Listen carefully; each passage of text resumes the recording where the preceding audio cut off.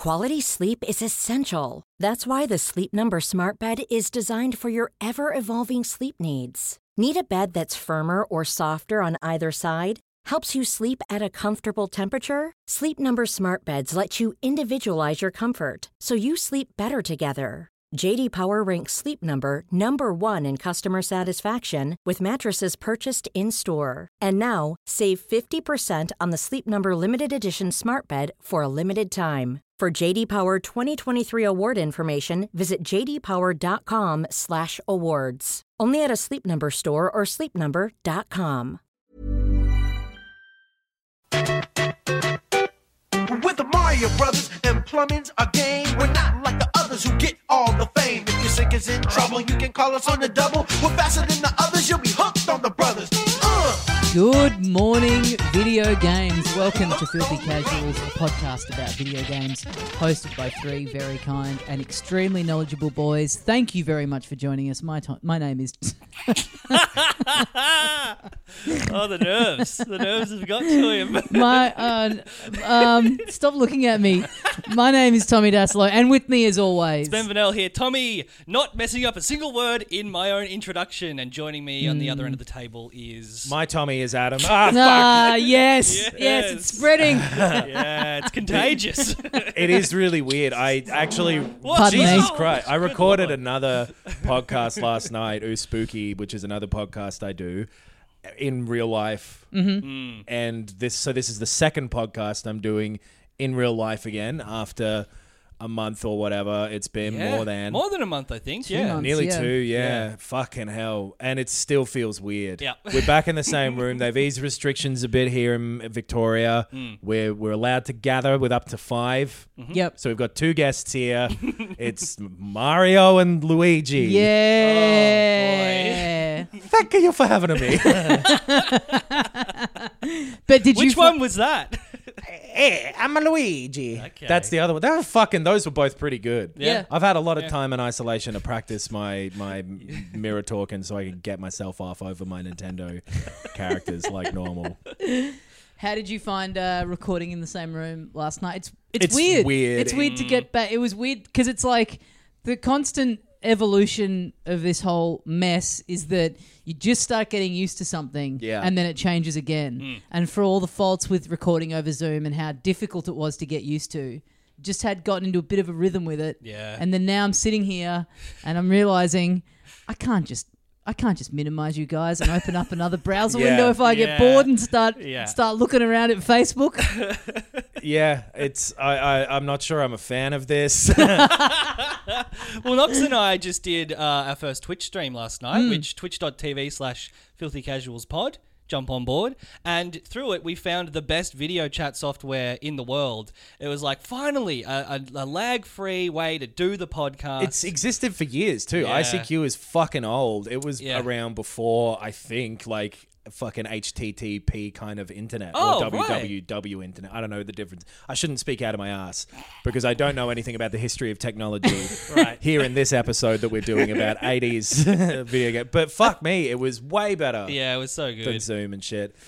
But yeah, useless now because we're obligated to meet up in real life again. We can go back if we want, I suppose. We could. Yeah. It's nicer for the vibe though. And it's nice to see you guys. Yes. Yeah. Speaking of HTTP web addresses, Where is this going to go? I guess I can. You ever been to Pornhub.com? while Pretty you guys, good. while you guys were doing your Twitch stream last night, I was enjoying in a bit of eased restriction socializing with a couple of friends of mine, and a friend of mine.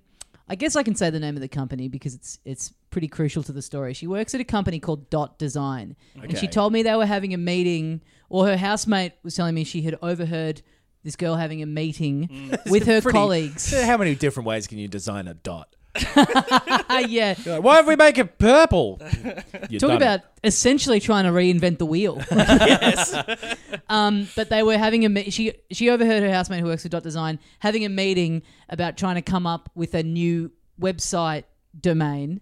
Right. And so it's just literally this group of people sounding like they're all going mad because it's people sitting there going, what about www.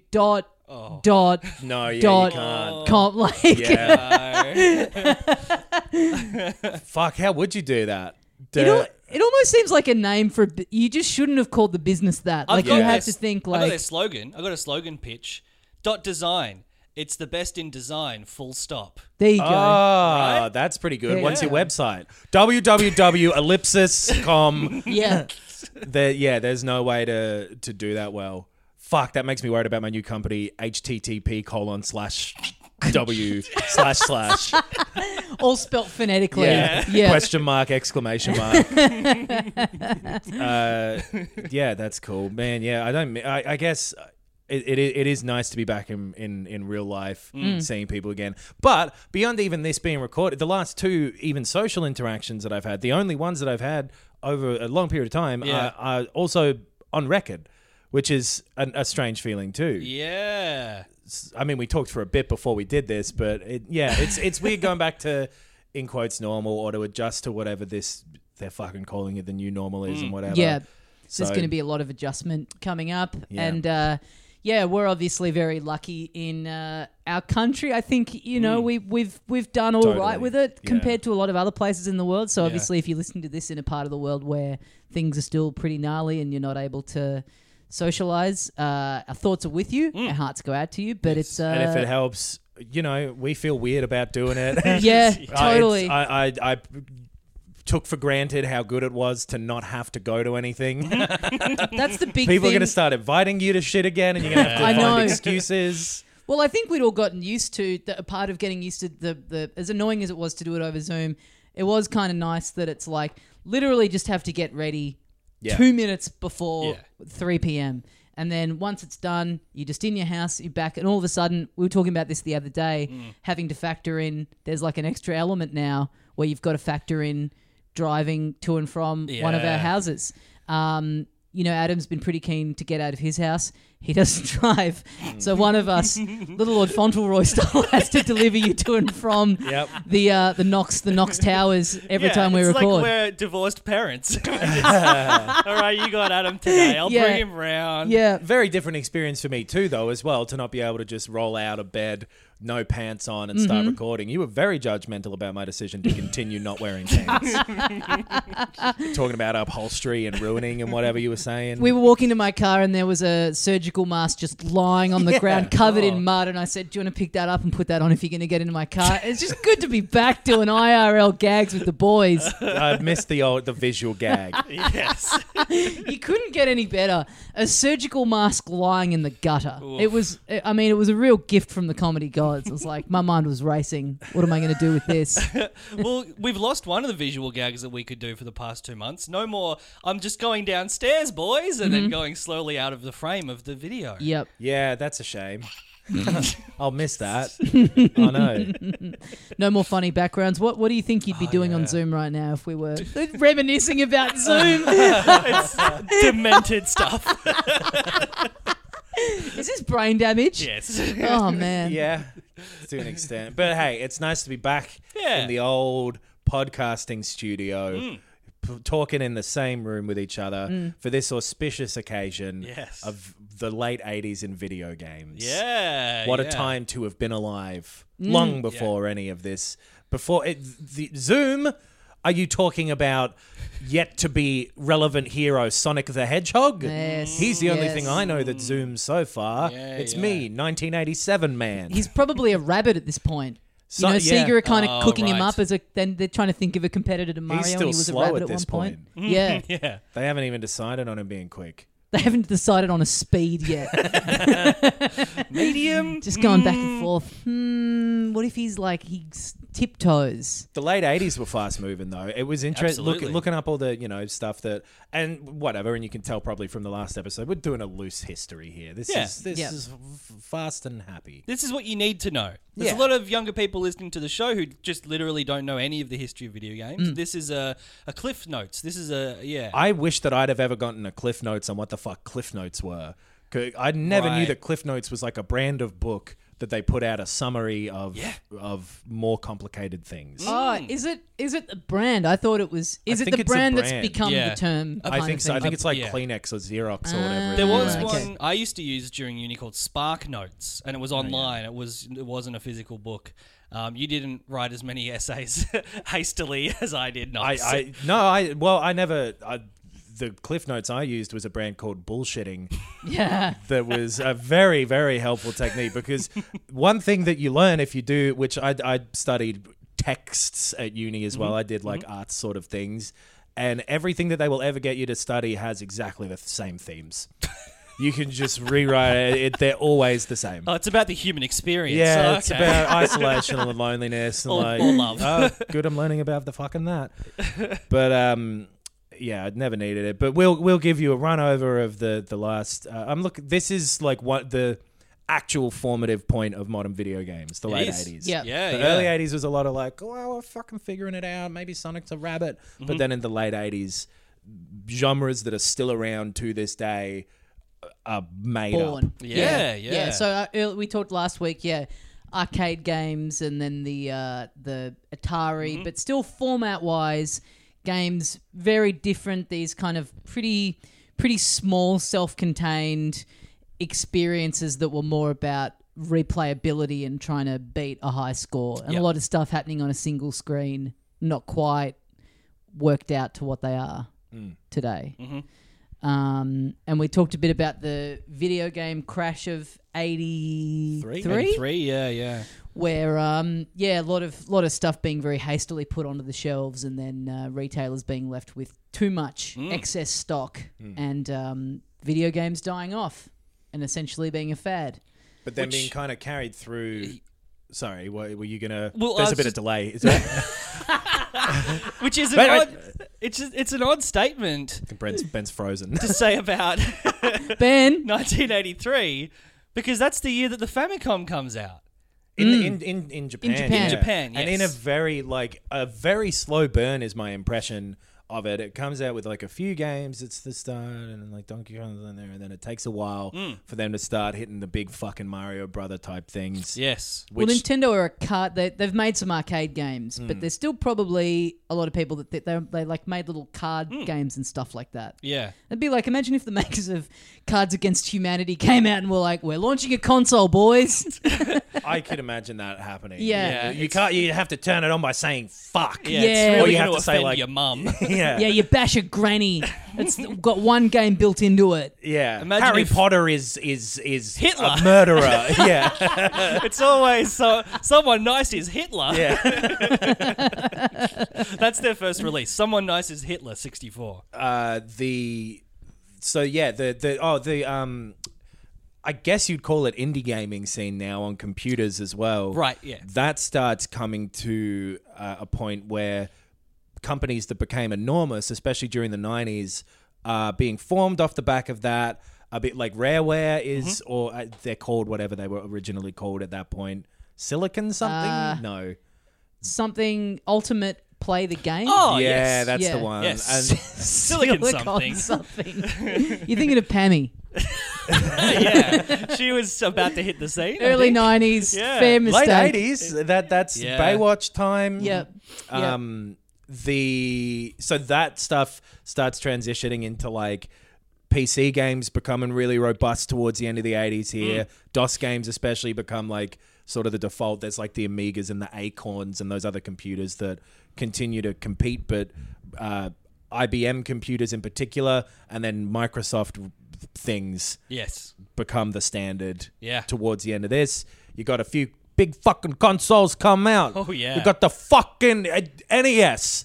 You ever heard of that motherfucker? Stands for never. Oh, no.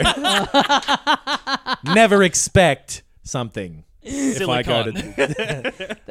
That's a good character. Tony Soprano learning about the Nintendo Entertainment System for the first time. Where's his fucking brother? I'm seeing Mario. I'm Where's the obsessed fucking... with these fucking ducks. These ducks. I keep trying to shoot them out of the air. Yeah, none of us can do a fucking Tony Soprano. They call it the Famicom in Japan. The family computer. That's what it's all about. Family.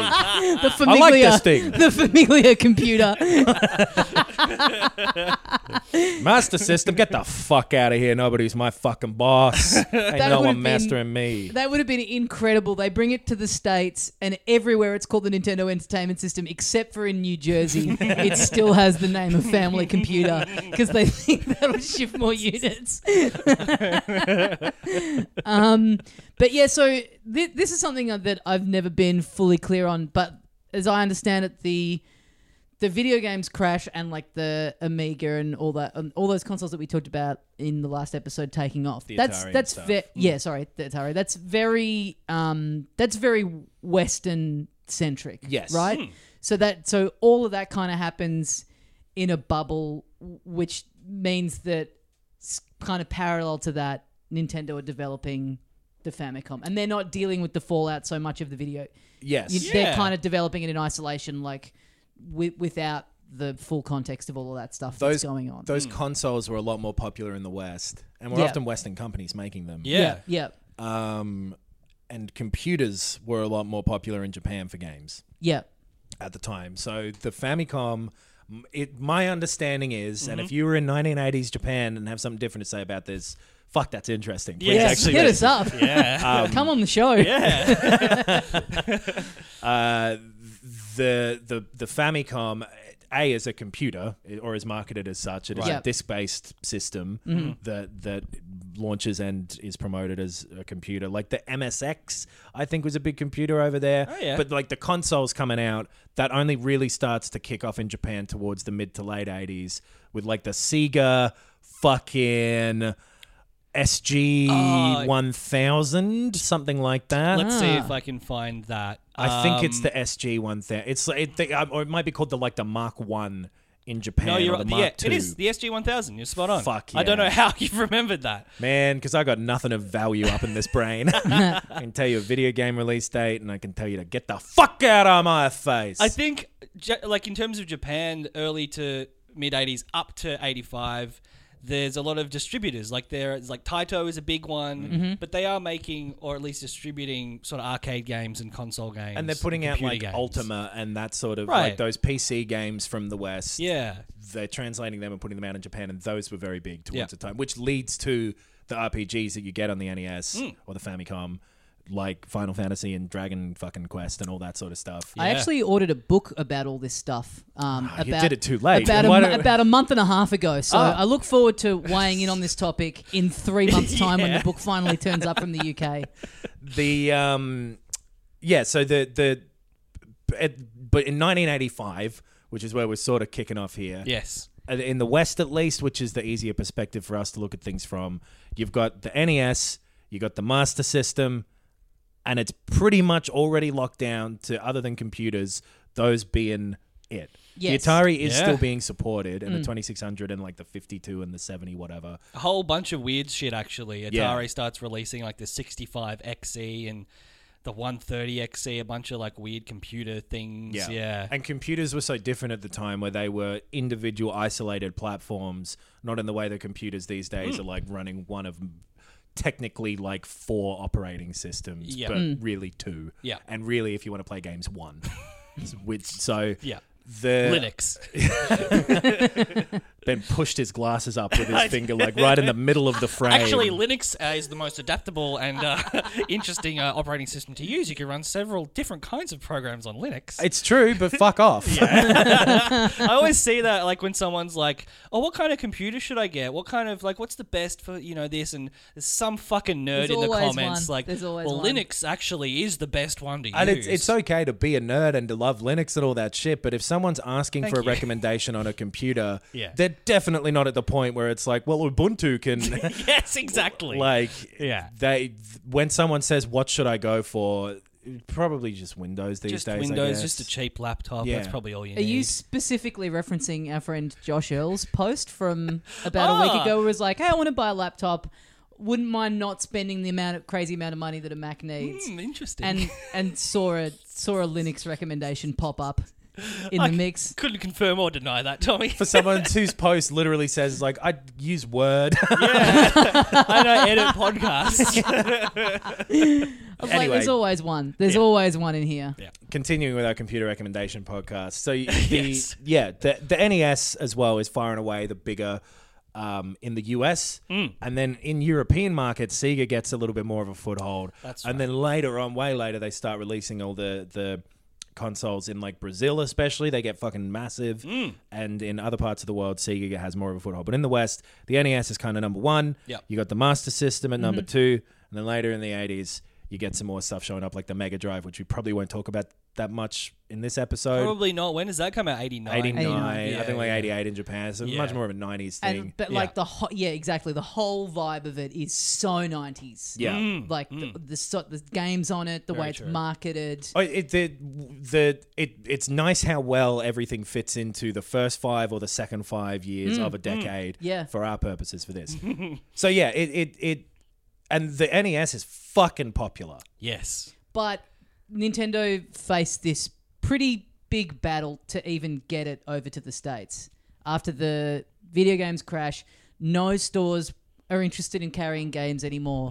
So they basically have to... Because from their point of view, it's like someone coming along to you in fucking 2005 or whatever and being like, do you want to buy some more Furbies? yeah, exactly. Everyone's like, well, no, we had them. They were big, but they're done. No one Yeah. cares Yeah. anymore about games, which were a toy for a bit. It's a tickle me Elmo. Yeah, so Nintendo America, they redesigned the Famicom completely to make it look... I think the thinking was it looked... the Japanese version of it, it's it's like that cream and... Golden red. Yeah. red colour. So it looks a bit like a toy.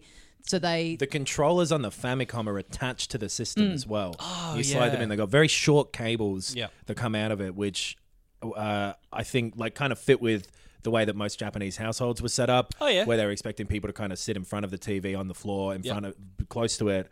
But again, in the West, that doesn't make as much sense because people are on a couch far away from the TV. Yeah, and So they they redesigned that aspect. they redesigned the whole thing. They refer to it as a control deck, like all the initial marketing of it. I think- love that shit that Nintendo did from here through the N64 where they called things like a control pack with a K, no Yeah. C. Yes. Yeah. Fuck, I loved that shit. It made it seem like I was RoboCop. You know what I mean? Just, I want to just back up what you said, Tommy, about the States being pretty skeptical about the NES. There's a quote here from the March 1985 issue of Electronic Games. The quote is, "The video game market in America has virtually disappeared, and this could be a miscalculation on Nintendo's part." Wow. crazy. I mean, it's not ridiculous to say at the time, but boy, have they been proven wrong. Yeah. But they really had to do a lot. They basically had to trick retailers into taking it in. They had to completely change the look of it, the language that they were using to describe it, to it trick became- retailers into wanting to carry it. I think And it became AV equipment, right? It was. I think they were selling it as like this. Yeah. They were hoping to appeal to like, I think like the dads of the family The wanting to have hi-fi this heads. cool Yes. new piece of tech and not like Because like not VHS a toy, is not a big, game. Like VHS and Betamax probably. They've just around. competed, and I think that was a pretty profitable thing for stores having those compete with each other. But then, like audio equipment, especially, is changing enormously around this time. Where like CD is kind of like, it's coming in a little yeah. bit, Yep. and tapes and records and vinyl, and like people are refreshing their like sort of audio visual setups.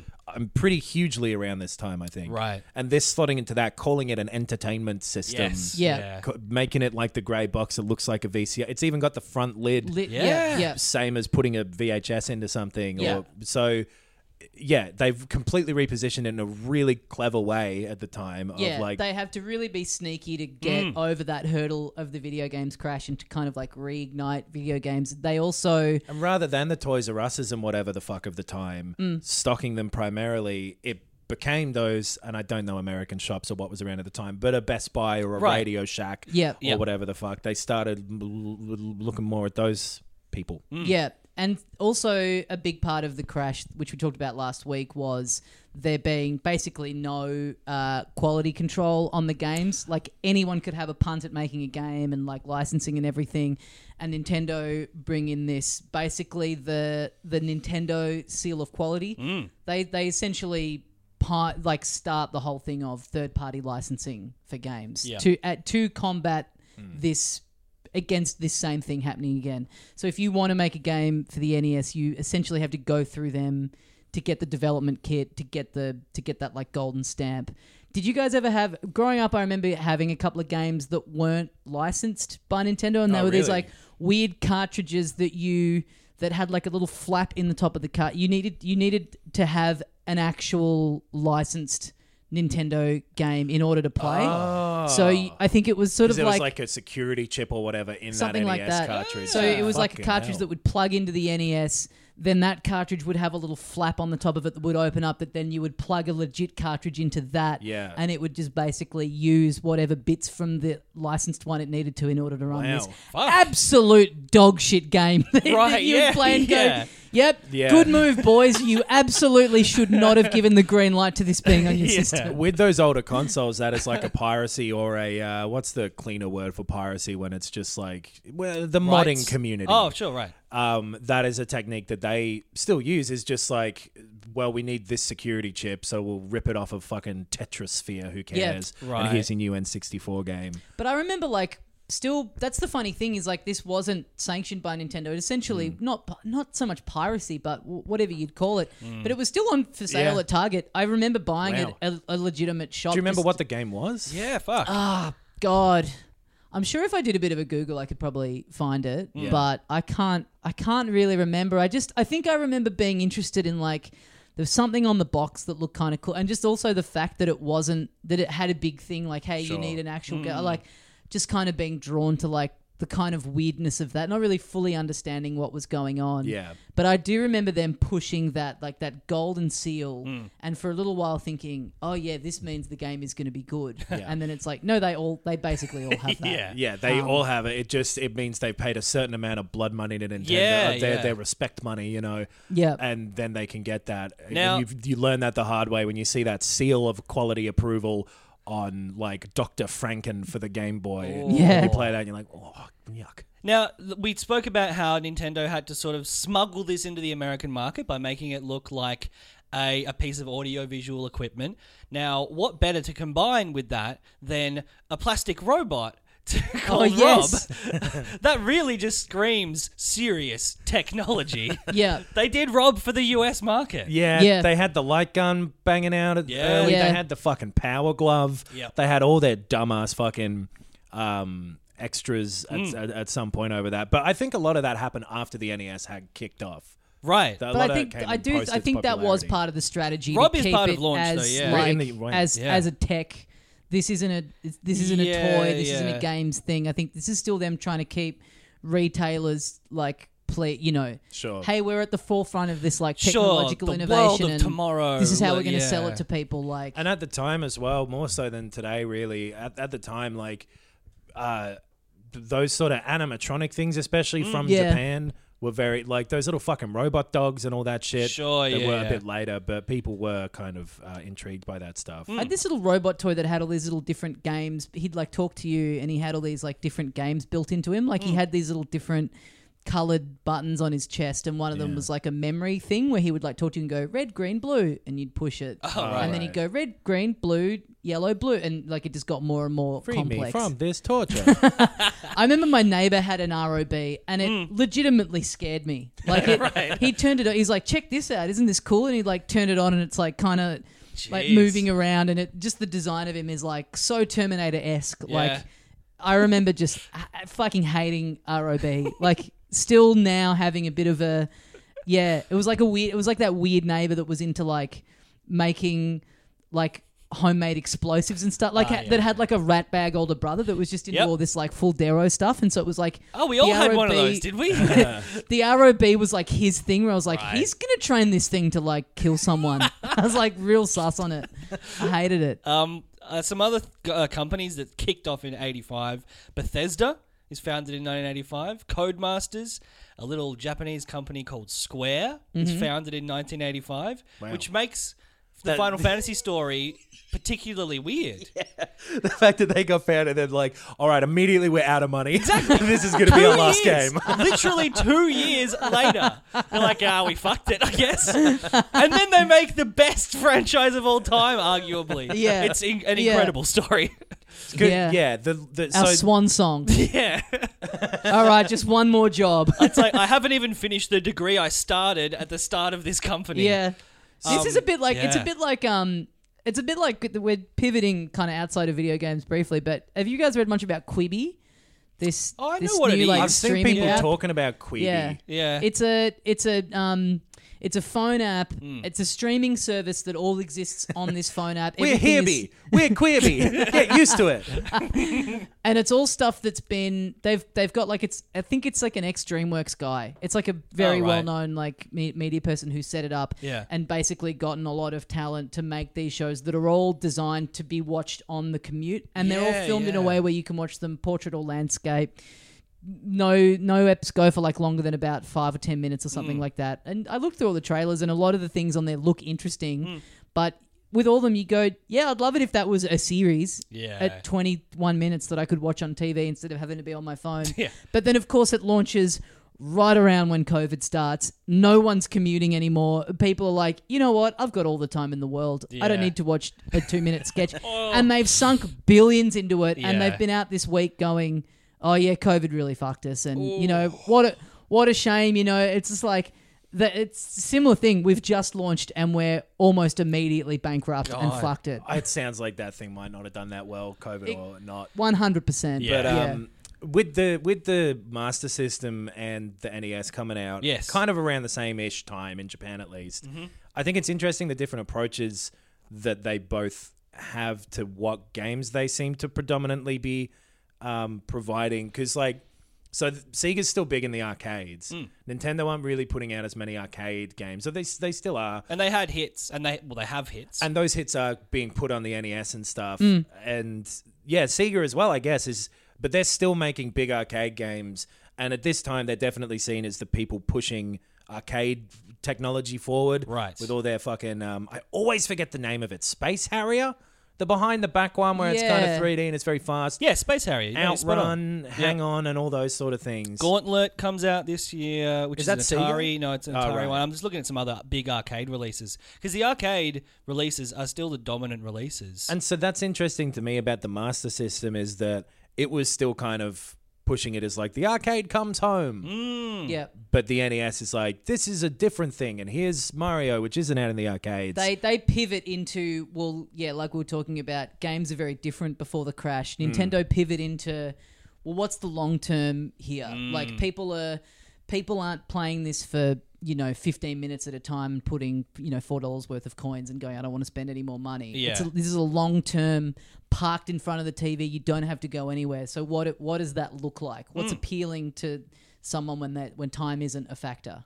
The answer, Quibi. It's the same approach that a lot of computer games had taken before that. Of like, that is where you had the very long fucking, here's this 100-hour adventure that you're going through a dungeon or whatever. sure, yeah, your That Zorks you and can stuff like that. Yeah. spend hours seeing what happens if you type poo and wee in. Well, that game has infinite replay value. You approach a locked door. What do? Do a poo on the ground. I loved it that they did program in for those text adventures like, what did you just say to me? Yeah, like, yeah. that sort of Grow up. weird that they got a spelling mistake in the middle of my sentence there. But yeah, so Sega is a lot more arcade heavy with their, which makes sense because they're having success in the arcades. Yeah. Yeah. And then Nintendo, yeah, like you said, pivots to these sort of games, and like they come out in the US with Super Mario Brothers at launch, which is Yes. huge. Yeah. They've got Yeah. Duck Hunt, I think, as well. Well, yeah, Duck Hunt is released in October of '85. Right. Yeah. And so Super Mario Brothers is probably the most important game of all time in some Yeah. way. Like, It was Yeah. the best-selling game of all time until 2008. So that was a pretty long reign of being the best-selling video game. and I feel like culturally, that was the one that shifted people from being like video games are dead to video games are back. yeah. Yeah. Like they made that. You ever seen the fucking Wizard? I haven't, no. Me Oh, either. It sucks. Yeah. But that is a movie Yeah. that is a promotional product for Super Mario Brothers 3. Right. That was made 4 years up, but it was such a fucking phenomenon Yeah. that Super Mario Brothers is arguably responsible for the uptick in video games culturally, which is fucking nuts. Yeah. Yeah, it's a good game. You said before, I Knox, liked that it. the NES and the Master System came out roughly the same time. Came out 2 days apart. Oh, really? Wow. Yeah. In 83 in Japan, I guess. No, in the US. In 85, in October of the 18th, the NES came out, and October 20th, the Sega Mark III came out. So this is all happening at pretty much the exact same time. You know what was interesting to me reading up about the NES launch earlier was that they kind of stagger the launch across the US.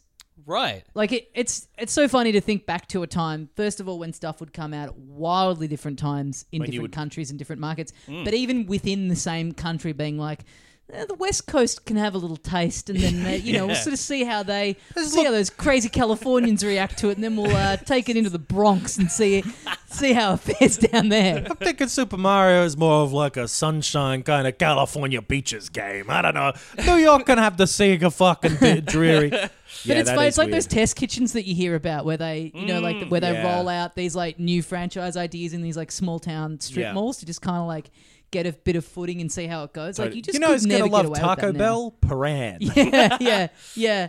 I wish there was a fucking Taco Bell near me. I still haven't been. Yeah. Paran it's actually fine, delivers to me on Uber Eats, but I feel like Uber Eats isn't the. I went in there a while ago, obviously, and there was a huge line, and I just went, what am I doing? It's not worth a line. I was in it for like 5 minutes. I was like, this is absurd. It's only like if you're gonna get fast food and do that to yourself, it's for me one of the more enjoyable ones. Well, I've had it once or twice, maybe. Yeah. It's across the street from a pizza place that my friend works at, where I knew I could get a free slice, and I was like, "What am I doing?" Fuck. You know when you go to say something, then your brain's like, "Nah, buddy, I left that behind a long time ago." You're out of practice. Gone. To interact for so long. I genuinely know. I know. Yeah. It's fucking wild being back. The fucking it's gone. Someone else do something.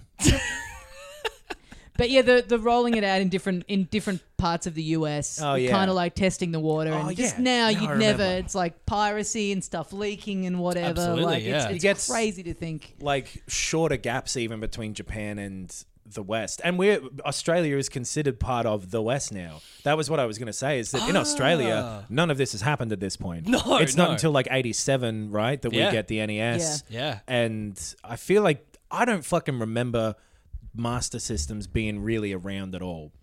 Or if they were, they weren't around for long because the Mega Drive... You're right. I remember getting an NES for my birthday one year with... This is so funny. My mum just took a punt on the game, got me the Tom and Jerry game. Oh, that game was fucking awesome. Because your name's Tom. Yes. Bless her. That game was fucking great. It was pretty cool. Yeah, I had the Game Boy version of that and played it constantly on the flight from the UK to Australia. Oh, wow. Yeah. Damn, you must have been chewing through some double A's on that flight. Mate. What was the battery life of the Game Boy like? Probably I think it was decent. Really? Yeah, I think it was all right because you have 4 AA's in there in that original one. Yeah. I think it got you about the same as anything now. Yeah, probably 8-ish, right. kind of. Yeah. Well, not anything now. I remember Switch is Tom like and Jerry an hour having and a some pretty cool, like, impressive stuff where you're playing as Jerry and basically having to avoid Tom across this, like, all these levels in this house. Yeah. And then there being these big ones and just the scale of it being really cool where there's this, like, giant Tom kind of taking up half the screen and he's, like, throwing stuff at you. Yeah. Being, like... going back to it, like, very rudimentary, but being like, wow, this is really cool. It had that platformer thing, and a lot of this came from, like, Super Mario Brothers was the template for platformers the second it came out. And it had that platformer thing of just like, where's this set? Inside of a house? Oh, yeah, cool. I guess we got a whole bunch of those fucking nutcracker soldiers walking around throwing things at you. Like, just random arbitrary things of like, yeah, this vacuum cleaner's fucking evil and it's going to get you now. That would go for years. But anyway, yeah, so in Australia, we're way behind with all of this. So it's kind of weird to look at all this stuff and how it happened and kind of know it now from the way you hear people talk about it. Yeah. Oh, sorry. Yeah, to go to your point, we had an NES. You're right. I don't remember finding out about the Master System until well after. Yeah. Like Mega Drive being out, Sonic being popular, and then I guess maybe like reading in a gaming magazine like, oh yeah, that thing that was before the Mega Drive that was like the NES equivalent but for Sega, being like, what? I thought they just got straight into the game with the Mega Drive. I don't know that the Master System was officially released in Australia. Right, because we've got the TurboGrafx 16, which is also the PC engine in Japan. That never came out over here. So going like years later, sort of finding out about older video games, going like, what the fuck was this thing? Yeah. I think who's Bonk? The Game Gear. That little caveman fella. The Game Gear came out here in like 1990, I think. Right. I remember really wanting a Game Gear because you could watch TV on Yes. it. And you could get a thing to like At a with an fucking- aerial. At a primary school camp, one of the fucking kids had a Game Gear. He must have been rich as fuck. He had Yeah. a Game Gear with the TV thing. He was like, everyone come around to my tent. We're going to watch TV. And then we got there and we're like, oh, wait, we're in the fucking bush. There's nothing Under here. my tent. Can't see anything on this. We're all going to gather around this like screen that's the size of a watch. Fuck, Yeah. that was cool, And though. watch The And watch Blue big Heelers. community news. Yeah, Yeah. yeah.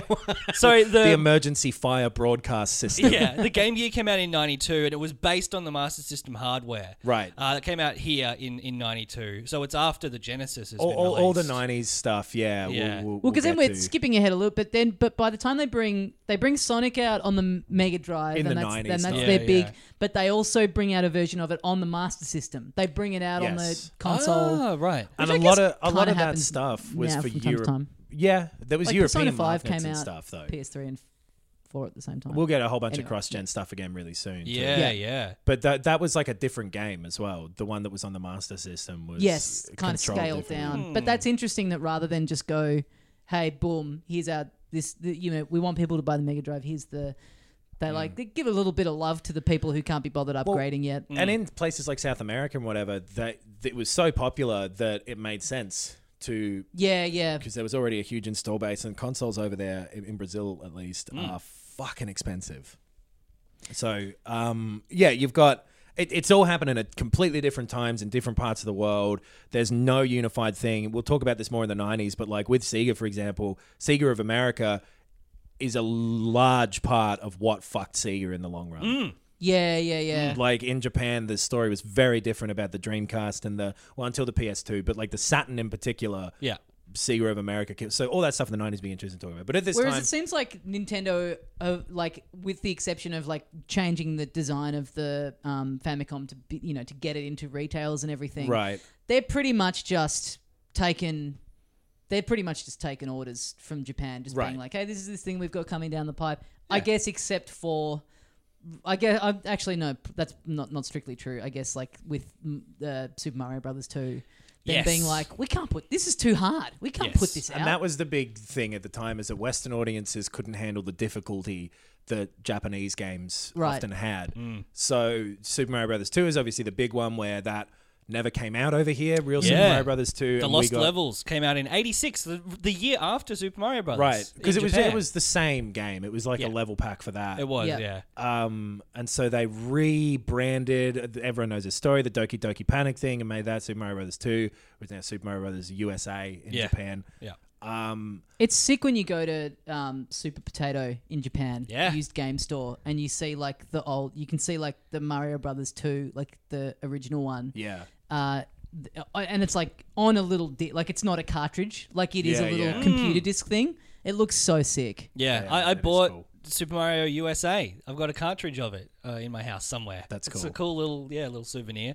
But yeah, 85 has obviously Super Mario Brothers, the original. Do we want to talk about that more at all? I mean, it's sort of, we've said, the fact that it establishes the benchmark for video games, basically. Yeah.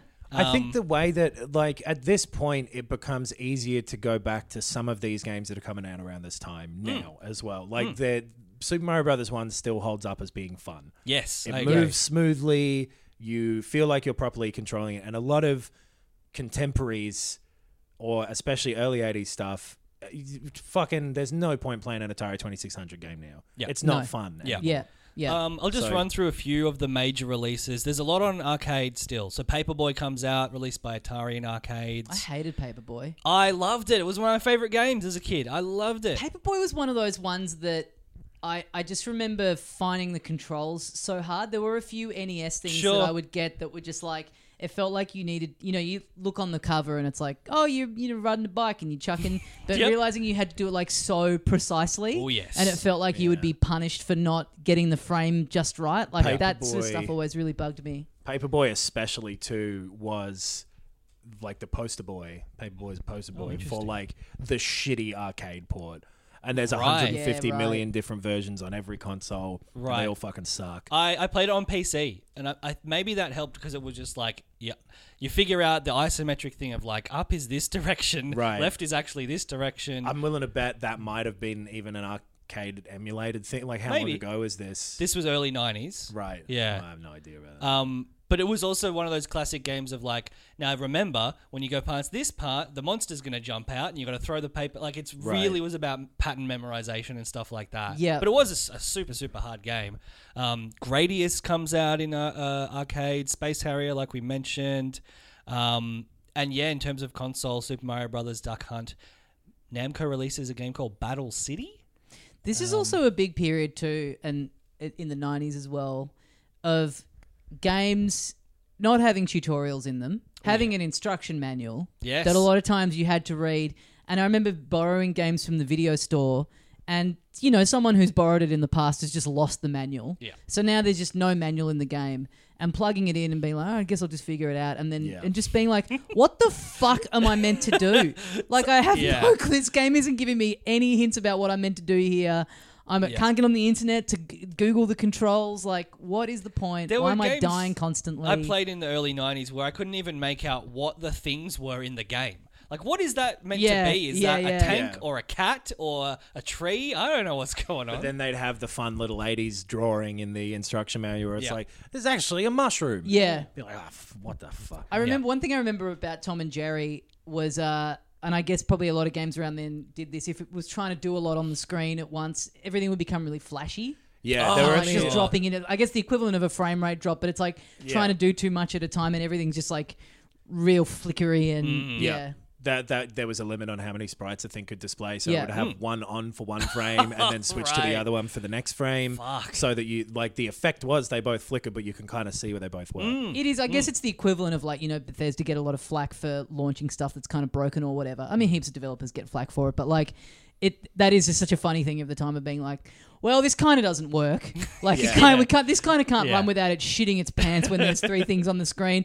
We'll just put it out. Who cares? Yeah, it's frame rate problems now. It's fucking texture popping and all that shit. Like, stuff hasn't changed. Shall we move slightly forward in time to 1986? Couple other things real quick about 85 is just Gauntlet and Ghosts and Goblins are both. Oh, yeah, games. Ghosts and Goblins. Ghosts and Goblins, yes. yeah. I loved Gauntlet. But 86, this is where console releases get a bit more hefty. A few pretty big games come out for the Famicom/NES in 1986. Well, the great man's born this year, so it's time to pick up the pace for little baby T. little baby Tony.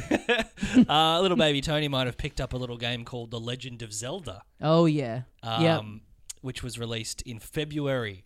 So you would have been born and it would have been waiting there for you. In 86? Yeah. I'm not born yet.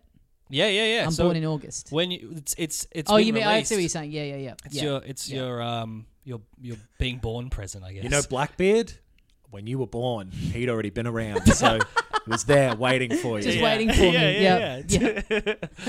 Pirate, ready to go. Dragon Quest comes out this year. Yep. As we mentioned, Super Mario Brothers: The Lost Levels is released in Japan. Another fucking huge game, Metroid, comes out in 86. And all of these are kind of like Zelda and Metroid are pretty much inventing genres as they come out. Interesting. Or at least solidifying them. Mario Brothers as well. There's probably examples of prototypey type things, but these are the ones where you can point to them and go, that is the earliest example of someone figuring out how this galvanizes. works. Now, I haven't played any games in this series at all, I don't think. But this is a discussion we've had before on the pod, I think, about the term Metroidvania. Right. Because Metroid comes out in August and Castlevania comes out in September. And those initial Castlevania games are nothing like Metroid. Right. They're straight up. I recently, bizarrely, have played through the first 3 Castlevania games. Right. And they're just, normal side-scrolling? Yeah, The I've first played a one bit of is, number one. It's at just least. action.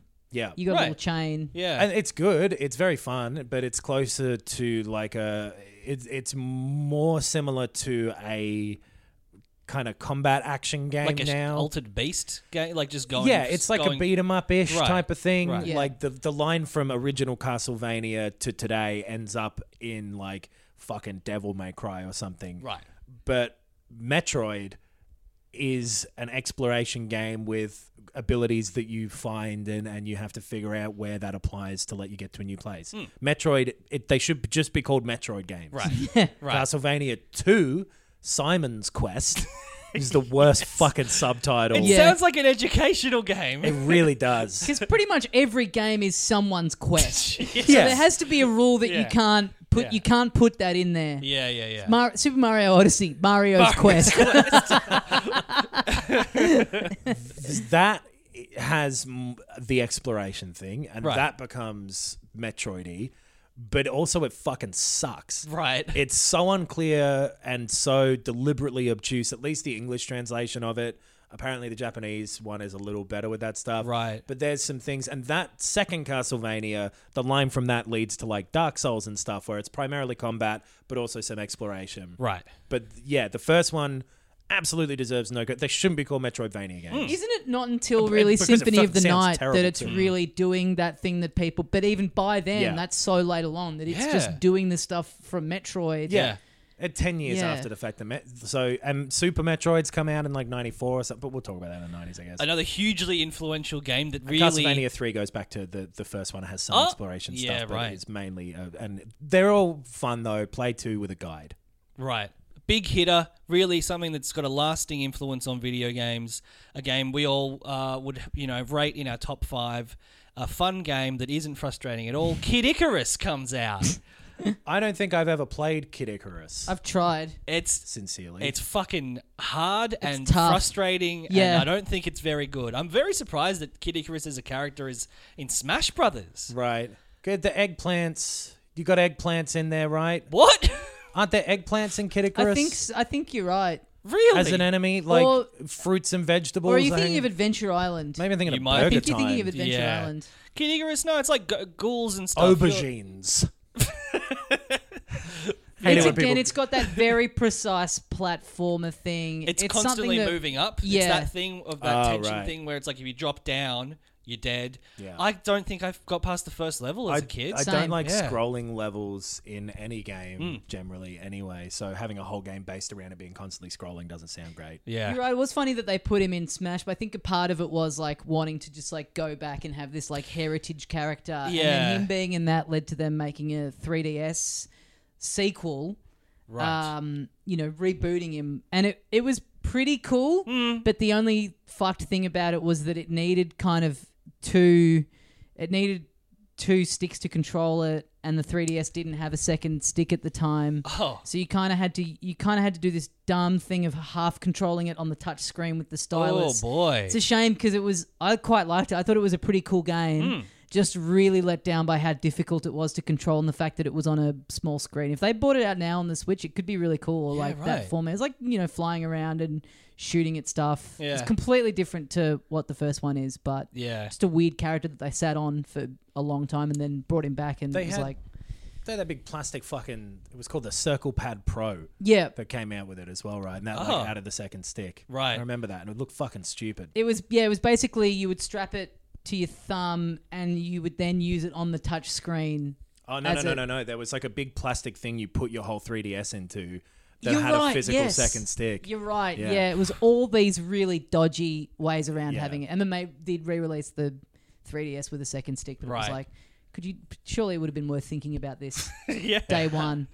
But yeah, Did- tough game. Yeah. Did we mention... I want to talk about Zelda a bit more, and did we mention Dragon Quest? Yes, I did. I was going to briefly, ask, so Dragon Quest doesn't start coming out in the West for quite a while. None of these Japanese RPGs really do. Final Fantasy takes years afterwards. Yeah. And then they only put out the first one, the fourth, and the sixth That's for right. a long time. And then Dragon Quest, I think they put kind of all of them out. I might be wrong about that. There might have been a SNES one that they didn't.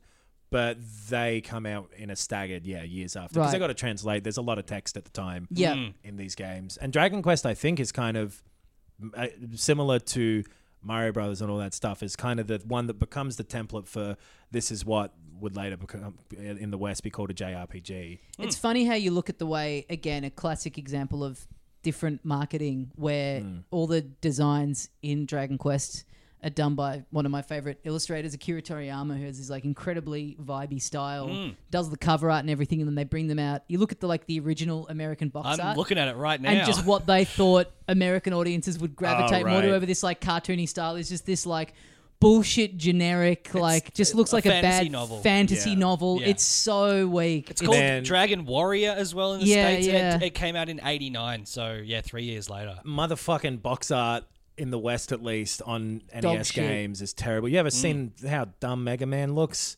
Mm. Looks like a yes. fucking Yeah, asshole. they get Yes. those dumb paintings done. Yeah, Yeah, Terrible. It's brutal. Is Real Mega brutal. Man out? Yeah, but Zelda as well is like at the time, and it's hard to kind of get context for it now, but at the time, the openness of that game was a big deal for people. Gold Yeah. cartridge, right? Oh, fuck yeah. Big map, That's big map right. in the box. Yeah, yeah. Big map, gold Yeah. cartridge. Yeah. Sign me up. I'm Yeah. calling my daughter after you. I'm Robin Williams. Two big years for Miyamoto. Super Mario Brothers, and then I guess the sequel, but Zelda as well. Yeah. He's established two separate genres in Yeah. video gaming. Kind Yeah. of. Both about him exploring the woods as a child. Yes. A favorite fact after the Doki Doki Panic thing. There's Sega's still hitting big in the arcade. They released Alex Kidd as an arcade game in Really? 86. Yeah. I never knew that was an arcade game. I loved Alex Kidd growing up. Alexander Kidd. Yes. I would love to see rebooted 3D Alex Kidd. I would be keen to. I think I only ever played it at a friend's house. I never had a Sega. What about this? Oh, he's got his Here hand we go. up. So, ladies like, and gentlemen. God of War 4, right? The whole thing of that is like, well, Kratos is a bit older now. He's got a little bit more perspective. Yes. He maybe views his old self differently. He's grown between the reboot and the original. I think I know where he's going with this. Now, Alex Kidd, Yes. what if Yes. you did a reboot of that, Yes. but instead of calling him Alex Kidd, Yeah, I've got an idea. Of you what it call could be him called. James Kidd, yeah. Yeah. and he's grown enough that he's changed his identity. Yeah. Only the first name, because he Yeah. still wants some people to be able to look him up on Facebook. He's I got was- family he doesn't know about. I was and- going to say Alex Grown Up Kid. Maybe that could be. Maybe that's an alternate title. I fucking never liked Alex Kidd. Really? I always thought they were not great platformers. I remember there's a boss in one of them where you just play rock, paper, scissors against Yeah. him. Oh, really? There's Fuck. heaps of Junken Po. I think it is Right. in Yeah, yeah. Japanese. Right. I don't Yeah. know. I like the style. You can race as him in there's No, a you Sega didn't. racing game where you can Oh, play right. as him. Yeah. I think I just had that. It was that mystique of like, I never owned that console, never really got to play those games. It always Right. seemed kind of cooler. It was like programmed into Mega Drives or something, or maybe even Master Systems. That's if you right. turned it on without a cartridge, it'd just be like, "Here's Alex Kidd for Oh, you, baby." cool. That's right, That's awesome. yeah. But Yeah. yes, Sega also released Wonder Boy and Outrun in arcades. So yes, they're still killing it. Like they're still a big player in video games at this point. In terms of console releases, I guess we kind of went through all of them. You got a couple PC games coming out as well. Like there's all the those Sierra adventure games are Oh, all yeah. coming out at Yes, the moment, like yes. King's Quest and Space Quest and all of that. Yep. So the adventure genre is moving on from like the text-based thing to this weird like middle ground that it's in now before you get Yeah. into the pointy-clicky kind of LucasArtsy type stuff later on. Might and Magic, I think, gets maybe its first game on a computer Sure. this year. Yeah. So That- that's definitely in that same genre. What else? Oh, we were talking before we were recording about the Twin Famicom, which is released in '86 by Sharp and includes a disc system and looks fucking awesome. And I think at least two of us on the show want to buy one Yeah. from eBay. $400 on eBay. That's not too bad. Yeah. Yes, it is. For something That's so that's much kind fun. of a rarity. I Yeah. guess so. I'd expect something like that to be, I don't know, kind of like tech curiosity stuff. I always expect to be like 1,000 minimum. Sure. Yeah, But you're yeah. right, 400 for something that I wouldn't even be able to plug into my TV useless. is an absurd amount of money. Yeah. And would at some point feel embarrassed about displaying too prominently on a shelf Yeah. because you know how much you've paid for it, and if someone Yeah. starts asking questions, you have to fess up to that. I mean, Yeah. Knox could afford a third Switch with that money. Exactly. Just someone coming around who doesn't know much about games and like asking me about it and me explaining them going, cool, can we play it? Absolutely not. No. Do you have a CRT TV with an RF input? No, you don't. In 1987, speaking of the Discocom system, The Twin Famicom. that one, Zelda 2 comes out on that in Japan Right. in 87. Nintendo Japan They fucking love it. They love chucking a fucking disc drive onto a console, don't they? Oh, yeah. Man for it. Yeah. They never really got it right. They never This really one, got this it one right. was fine, but then the second one led to the PlayStation, Yeah. and then the Yes. third one was the 64 DD, double which didn't D. really work. Yeah. And then yeah, when yeah. they finally made a disc-based console, they were like, make the disc small. I like. Yeah, make That's him so bad. funny that them finally being like, all right, you know what? Let's cut out the middleman. Yeah. We're gonna Yeah. make this thing cartridges. We all know what's gonna happen. 2 years in, someone's gonna have the bright spark of making a CD drive add-on. Yeah. Let's just get straight to it and make it a fucking CD. I loved those mini CDs though. I They thought looked cool, sick. but the idea that they had a conversation like, how much data can you fit on a DVD? That's too much. Yeah. Shrink it. Join an existing production line? No, let's make it awkward to produce. Yeah. But yeah, so Zelda 2, I think, is really good. A lot of people, it's kind of like a black sheep thing. A lot of sequels around this time as well. Yeah. Were very much a different thing to the Gotta have a first. yeah. And Zelda 2 is a really fun 2D side-scrolling combat game. Oh, like a Castlevania game. Like a Castlevania. I've got to play. I've never played it. It's Yeah, funny neither. how It's good. how they went. But Mario 2, they just make the exact same game. Yeah. And then Zelda, they're like, let's fuck the formula. Yeah. Let's But completely. Castlevania 2 was a pretty big departure from the original in a lot of Yeah, ways. right. Yeah. And like in the West, Super Mario Brothers 2 is this fucking crazy other thing. So the Yeah. way that things look from over here is like, wow, I guess the second one has to be fucking weird. Yeah.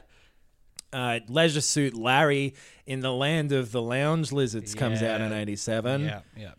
So this is the point where everything starts going downhill. The original Metal Gear came out on the MSX2. Wow. Oh, really? I thought it was an NES, like a Famicom. There was a port that was like different on the NES. Right. But the 1 and 2, the originals were on the MSX2, which Right. is like a computer that was popular in Japan. Apogee starts as a Oh, company? hell yeah. Yeah. I played so many Apogee Me too. demos back Yeah, in the day. yeah, a lot of Monster shareware. Bash. Yes. Wacky wheels. Wacky Wheels, yes. Forbidden Planet. That little green cunt with the plungers. Was, Cosmo's Cosmic Cosmos Adventure. Cosmic Adventure. What's Yes. Forbidden Planet then? It might be an alternate name for it, actually. Cosmos Quest. I think that it maybe is the same thing. But yeah, you've got those Final Fantasy blows out of the water in December 18. Yep, go listen to our Bandcamp On episode for that. Yeah, we talk sure. about every Final Fantasy game. That's probably better. Phantasy Star comes out 2 days later on the right. Master System as well. Right. Which I've never played them, and I've always wanted to go back in because it's like a sci-fi fantasy kind of thing, and they're meant to be good. They look cool. Yeah, Again, just a franchise that's just absolutely passed me by. Yes, completely same. Sid Meier is starting to Ah. become a name as well. He puts pirates out. Right. You know, Blackbeard, already alive before. Well, I was born in March of 1987. Were you really? Yes. What came out in March of 87? Let's have a look here. Nothing. Nothing of note. No. Literally, at least Don't even bother, it says on Wikipedia. where I'm looking Little it Penis skips Adventures comes release. Ben's Quest. Yeah, that PC Engine thing comes out. So I don't know fucking Right. much about that TurboGrafx No. PC Engine. Again, yeah. Did that even get released here in Not in Australia? Australia, no. I've never seen, apart from being in Super Potato and seeing them used in there, I've never seen one in the wild. Yeah. IRL. In terms of arcade stuff, Konami releases Contra, which is a huge one. A lot of people weren't into it. Some people were, but some people weren't. It was sort of divisive. Controversial was what you Yeah. expected No, me I to got say. it. I got it. Adam's Quest. Yeah. It was released on the to NES. trick everyone into thinking I'm saying it Legend different. of the Pun. No. Double Dragon comes out in arcades. And a little fighting game by the name of Street Fighting is released by Capcom in August of 1987. And no one really likes Street Fighter, and it kind of fucking sucks if you go back and play it now. Yeah. But, you know, building blocks from little things, big things grow. I can't wait to talk about Street Fighter. I'm going to reread that. There's this great article about the oral history of Street Fighter 2. All right. And the people making it just sound like absolute madmen. There's all these just great stories of them just in the office just being freaks. Yeah. It's I mean, yeah, Street Fighter 1 does not have the same regard as Super Mario 1. Like, it's... No, No well, one it's not a talks good about game it. though. Right. Street Fighter 1, like, didn't sort of invent that genre. That was already like the karate, whatever. There Kung were some Fu, games. I think, Great came out. champ. Karateka? Is that what I'm thinking of? There's a Maybe. few like fighting games already. Street Fighter is almost like an also ran with Right. that stuff, and it's not until 2 that it reinvents that wheel. Right. In 80, what the fuck year am I looking at? We're here? looking at 88. 87. 87. It's done. That's no, in the past. there's still heaps of What stuff. else comes out in 87? Give me one thing that came out in 1987 that is still worth talking about. Yeah, Ben. The Master System was released in Japan.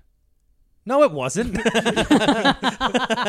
Someone has made an error on this Wikipedia page. maybe they renamed it or something and it wasn't the Mark whatever. Oh, maybe. yeah, okay. Who the fuck Yeah. knows? Nah, you're right. We've Castlevania 2. Oh, Punch Out comes out in 87. Okay. Now Yep. I'll give you Punch Out. Yeah, If you yeah. fucking open your mouth again, Ah. I will punch out. This is actually what I wanted to mention. LucasArts starts becoming a real player in adventure games. They Right. released that Scum engine. Yep. So Maniac Mansion is Maniac the first. Mansion is the first. Yeah, yes. right.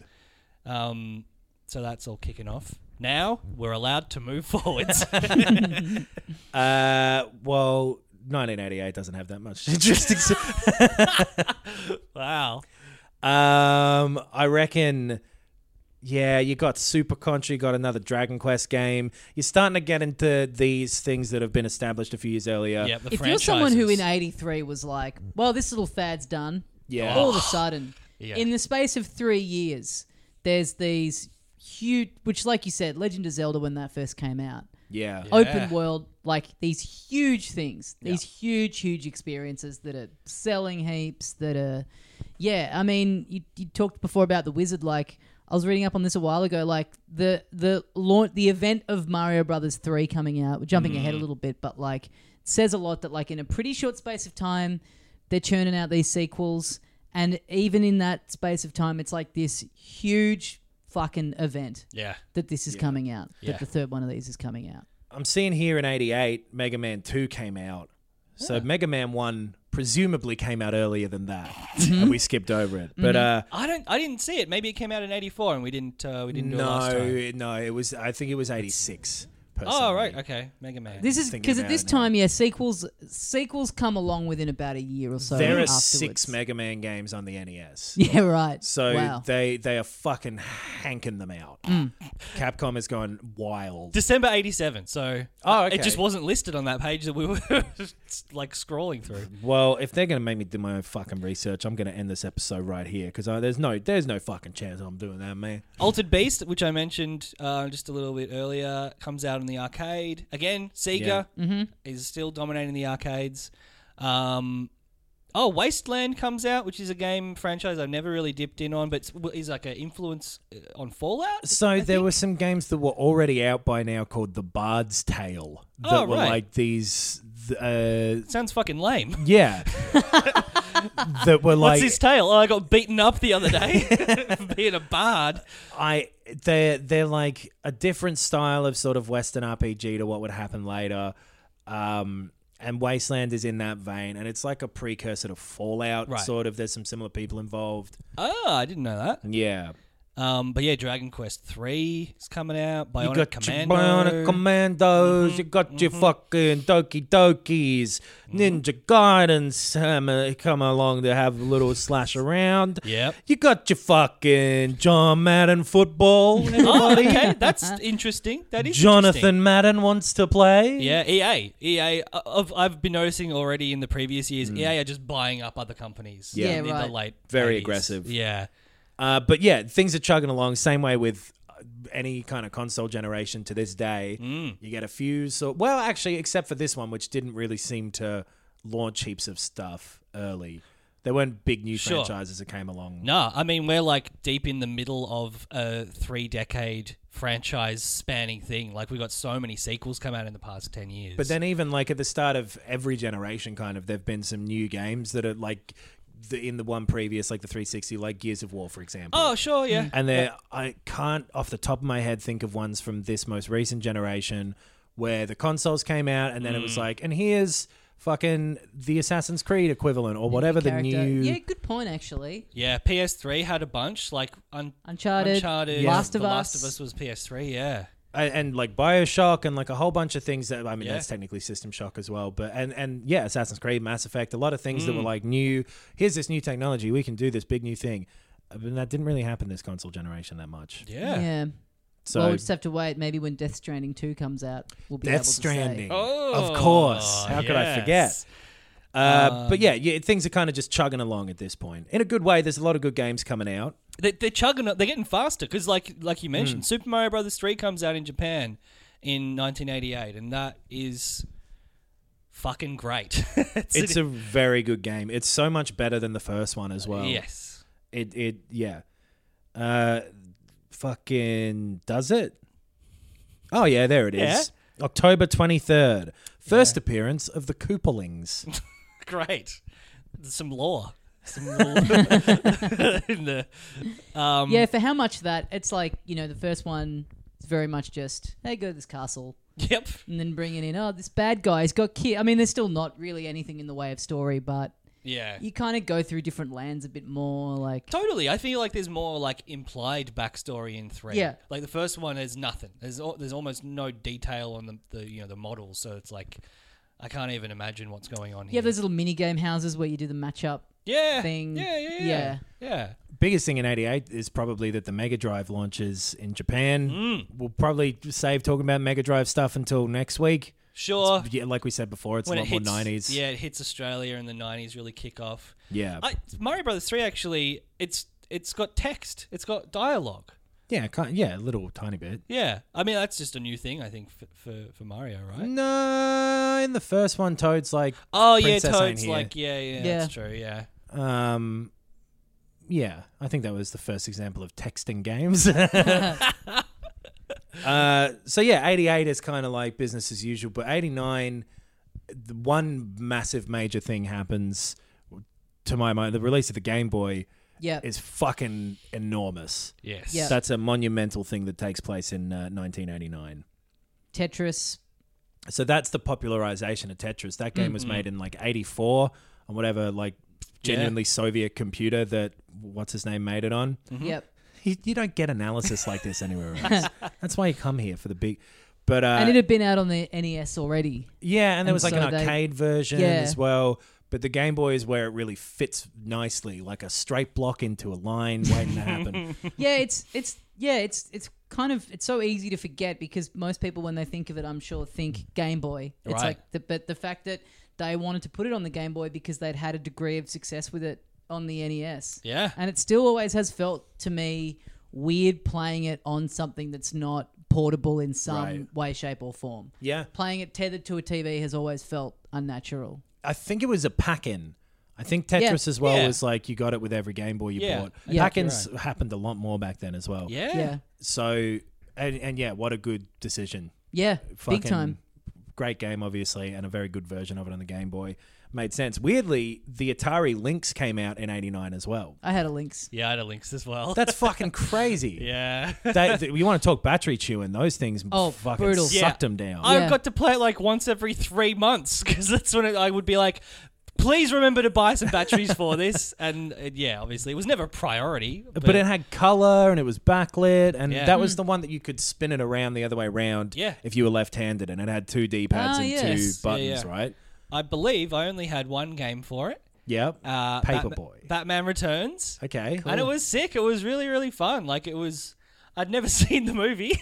Yep. So I didn't really know what was going on. But it was cool, and it was very, very difficult. I had remember that. Rampage on it. Oh, nice. That was sick. Yeah. I'd played Paperboy on my friend's Atari Lynx. Right. At some nice. point. I remember he had this fucking setup in their car where it was plugged into the cigarette lighter, and then a wire would go down, under, and through, and was like brought up and hooked over the little handle thing up the top of the thing. Oh, yeah. So you could have a car nice. charger plugged into the Lynx at all times. Oh, very It's nice. funny because Crazy. it did take Nintendo a long time to get around to having color on a handheld, and it just left them wide open for like the Game Gear and the Link. Like, as much as I loved the Game Boy, just the appeal of a color screen seemed so cool. Yeah. Yeah, it is weird that black and white. Well, it was like green Yeah. LCD Yeah. thing was accepted as it was as accepted as it was. Yeah, and then they had the Pocket, which cleared it up because remember the lag on it too? Like if you're playing a platformer, it was like so jittery. It was smudgy and just kind of like kind of gross looking. But it still worked. Had that weird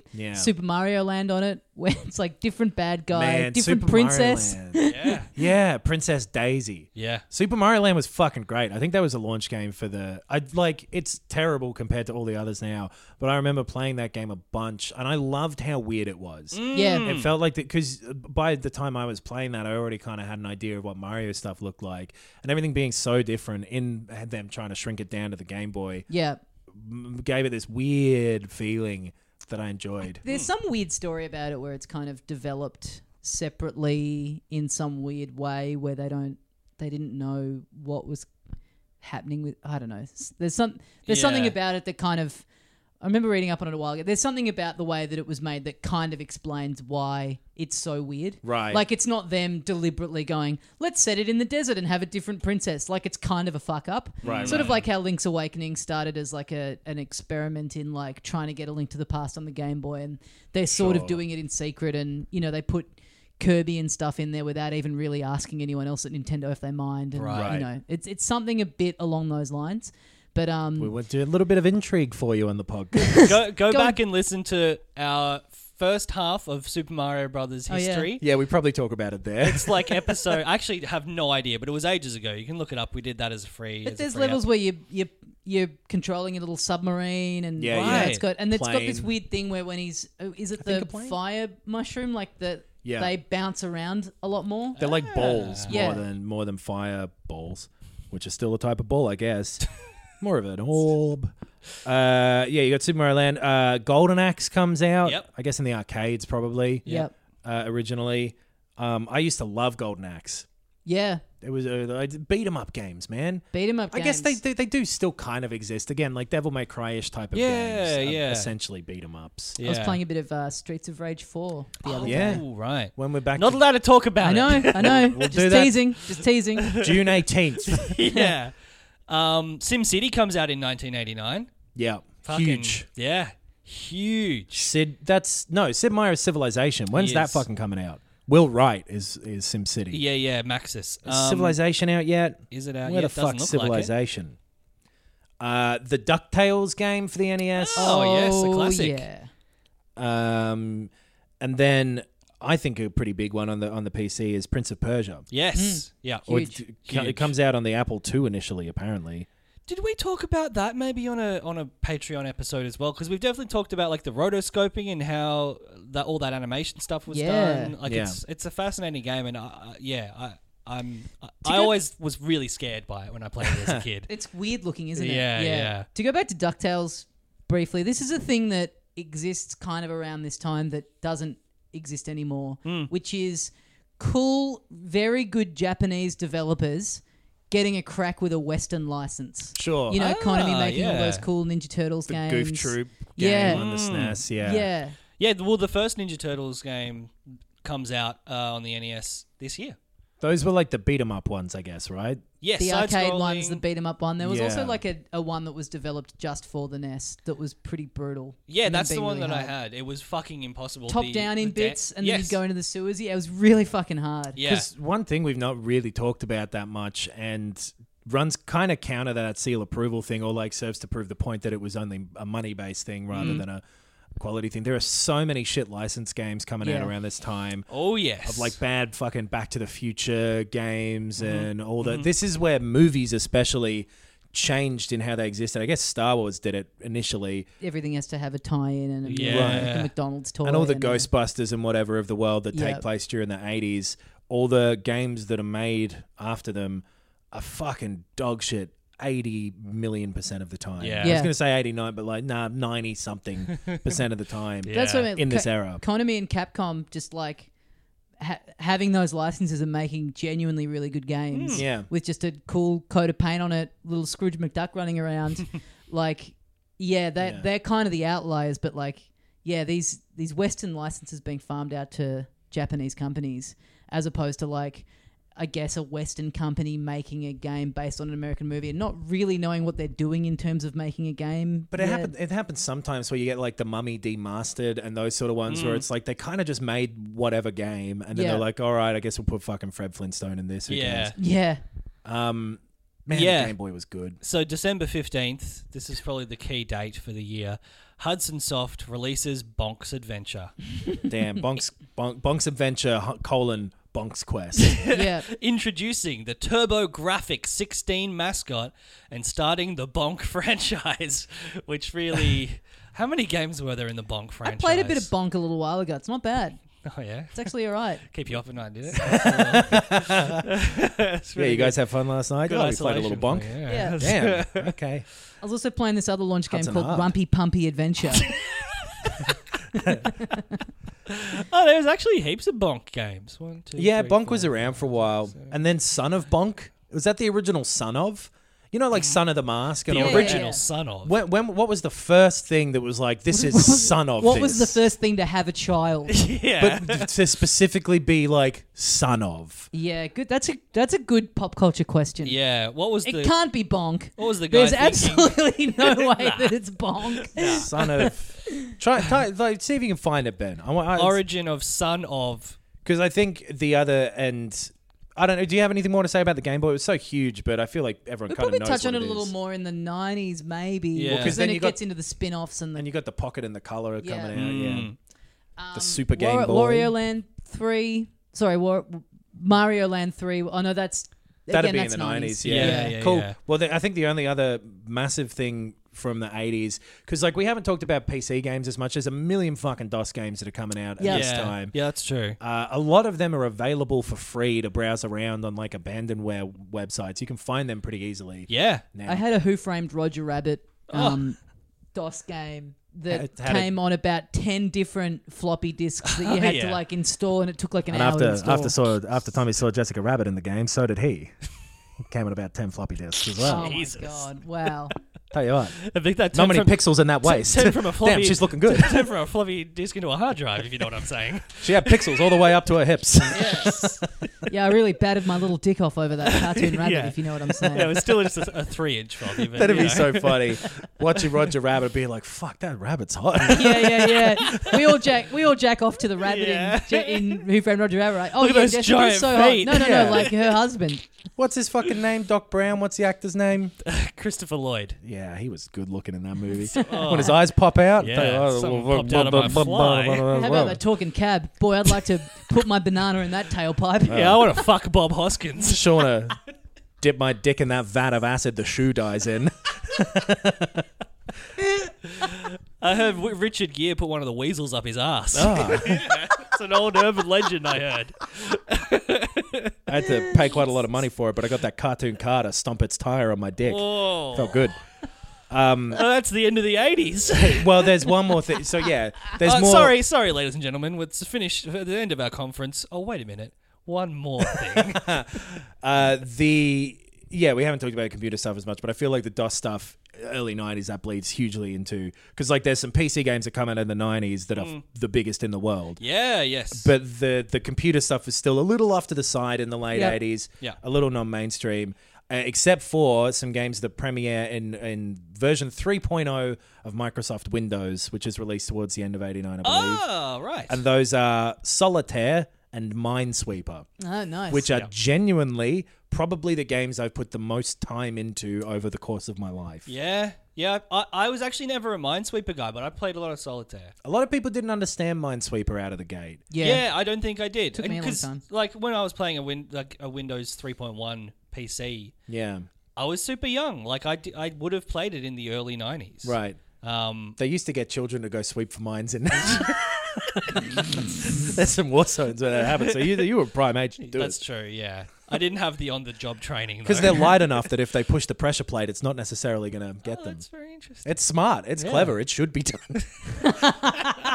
It's good business. Yeah, it makes is. sense. Yeah.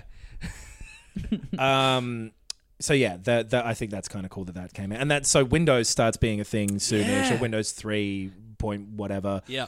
But DOS is still the primary game platform until 95 comes around. Totally, and I think next episode or next time we do one of these, we'll get into the Mega Drive. We'll get into PC gaming in a big way. I think that's probably where. Yeah. Early 90s DOS is the shit. Yeah. It's fucking cool. Yeah, I'm looking forward to that. That is SNES. probably the actual dawn of my gaming, because I don't think we got a NES until like 93 or 94 or something like that. Like the first games I played were on PC. Early 90s DOS, you got the SNES, you got the Mega Drive, and you start coming into maybe that's the time to talk about the 3DOs and the fucking weird ass, like the CDIs and all those sort of things. Yep. The Neo Geo. Oh, yeah. Oh, yes. So that'll be the 90s. Let's wrap this one up. That's the 80s done and dusted, fellas. Yep. See you later, flock of seagulls haircut. Hello, flock of seagulls eating my chips. Yeah. That I enjoyed in the 90s. The classic 90s pastime. We recorded this episode on cocaine. Next week, it's heroin. I'm going to take GHB in the 2000s. Thanks for listening, everyone. And you can head to filthycasuals.com.au for links to all the other stuff that we have. We've got the Patreon. You can get a bonus episode every week. We've got our premium episodes on Bandcamp. We've got our Let's Plays on our YouTube channel. We'll see you next week for this first part of the look back at the 90s. And probably next week. If there's big news and stuff, we might take a little gap between doing we'll try to keep the 2 decade episodes together. Yeah. And the idea is to do all 6 of these kind of for fun at once. Yeah. But if some shit happens that we want to talk breaks. about, maybe we'll delay a do week a or catch whatever. up. Yeah. I knew the thing where I have to say something at the end of the episode was coming up, so I googled 80s sayings. So I'm gonna read the top few 80s sayings. Okay. Lead him in. I promise you that this is the first one that came up. Okay. Thanks for listening, everyone. See ya. No, come on. All right. Thanks very much for listening. Because we're in real life as well. You could see how disappointed my face was then too. Thanks for listening. We'll see you next time. And as we say here at the end of every episode of Filthy Casuals, gag me with a spoon. That's genuinely barf me out is the next one. Fat, bad, bag your face. What's your damage? Have a cow. No dir. Oh, no dir is classic. Good. That's an all-timer. That shouldn't be on the list of things no one says anymore. Well, gag me with a spoon. Hey, it's Paige DeSorbo from Giggly Squad. High quality fashion without the price tag. Say hello to Quince. I'm snagging high-end essentials like cozy cashmere sweaters, sleek leather jackets, fine jewelry, and so much more. With Quince being 50 to 80% less than similar brands. And they partner with factories that prioritize safe, ethical, and responsible manufacturing. I love that. Luxury quality within reach. Go to quince.com/style to get free shipping and 365-day returns on your next order. Quince.com/style.